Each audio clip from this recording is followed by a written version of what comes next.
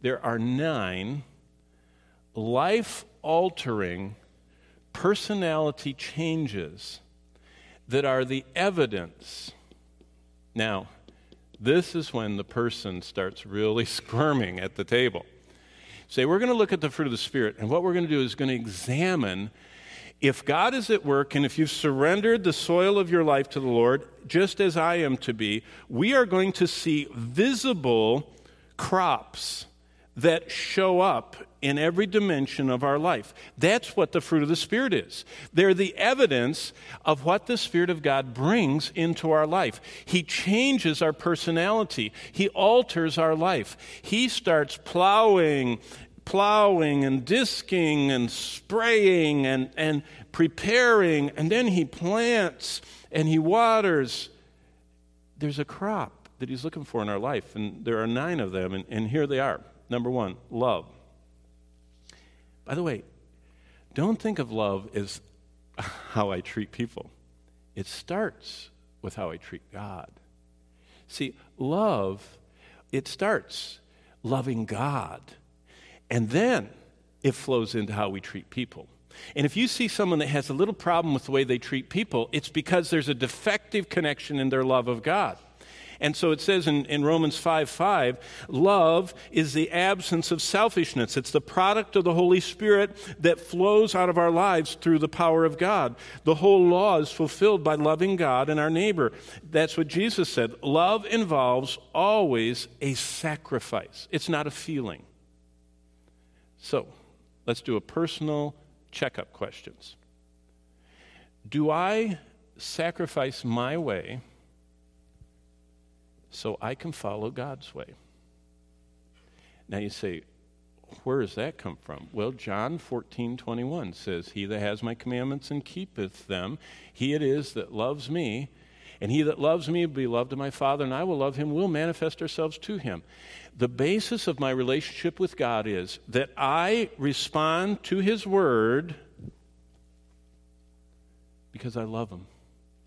If you love someone, you want to please them. You want to do what pleases them. Jesus said, I always do those things that please my Father. Why? Because he was scared to death of him? Because he thought God was going to hurt him? Because he loved him.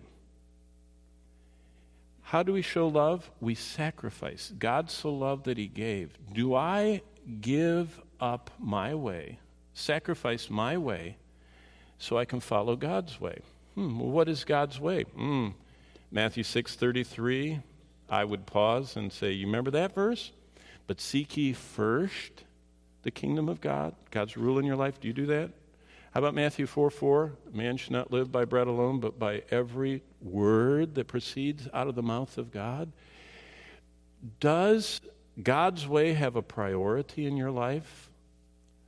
Is God the priority, or is he secondary?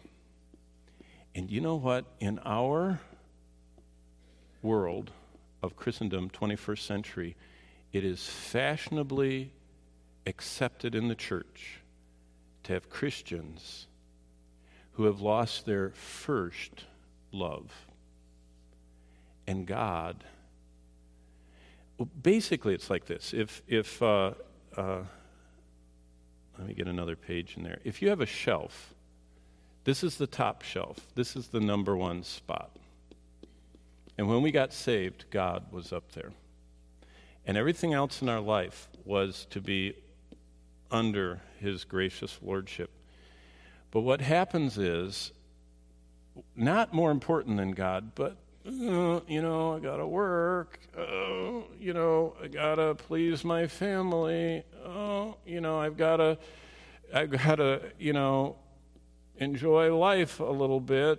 And what we do is, a lot of other stuff gets on God's shelf of the top spot. All of those things are part of life. Eating and sleeping and working and loving and amusing and entertaining. I mean, as long as it's not directly sin, they're all okay. Now, they don't count forever, and a lot of them are going to be burned up in the fire. But God says, I want to be the priority of your life, and everything else I want to be secondary.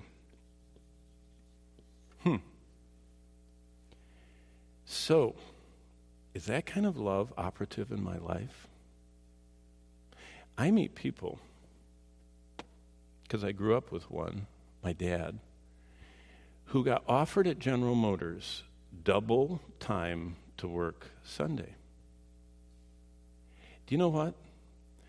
During those years at General Motors when they were conquering the world, there were so many godly men that were absent from the church because they got double time.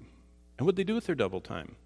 They bought a boat, they bought a cottage, they bought a nicer car, and they did not sacrifice their way to follow God's way. You know what, my dad, after 1 week of double time, he went back in, he says, I'm not going to work anymore. He said, I felt so horrible knowing that the church was gathering, my Sunday school class was gathering, that I taught, my family was gathering, and what was I teaching my family? That if someone will pay you twice as much, you can neglect the only time the body of Christ gathers in the week as a body to earn a little more money. Wow. Does anybody think of that anymore? Mm-mm.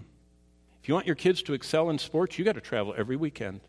If you want them to excel in anything, you got to travel every weekend.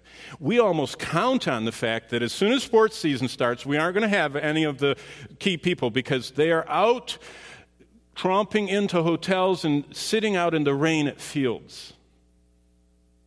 What is that teaching your kids in 20 years when they look at all those trophies and those state things and they got the big scholarship to go to the state school where, by the way, they lost their faith? What does it teach them?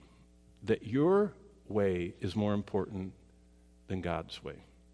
Very interesting to think about, but I can feel the tension. I'm going to get off of that point. Do I sacrificially deny myself so God gets his way? We all have 168 hours a week. Am I denying and seeking first the Lord? Or do other things? Now, you think this is a little... Can you imagine sitting across the table asking people these questions and waiting for an answer? When do you have your time with the Lord? When do you schedule that? Is that a priority? When do you read God's Word? What are you getting out of it? When's the last time you read it? What did you find last time? By the way, can others, the people close to us, trace your progress in expressing God's love? Do those who watch me see me as less selfish, less self-seeking, less doing my own way than I was last month?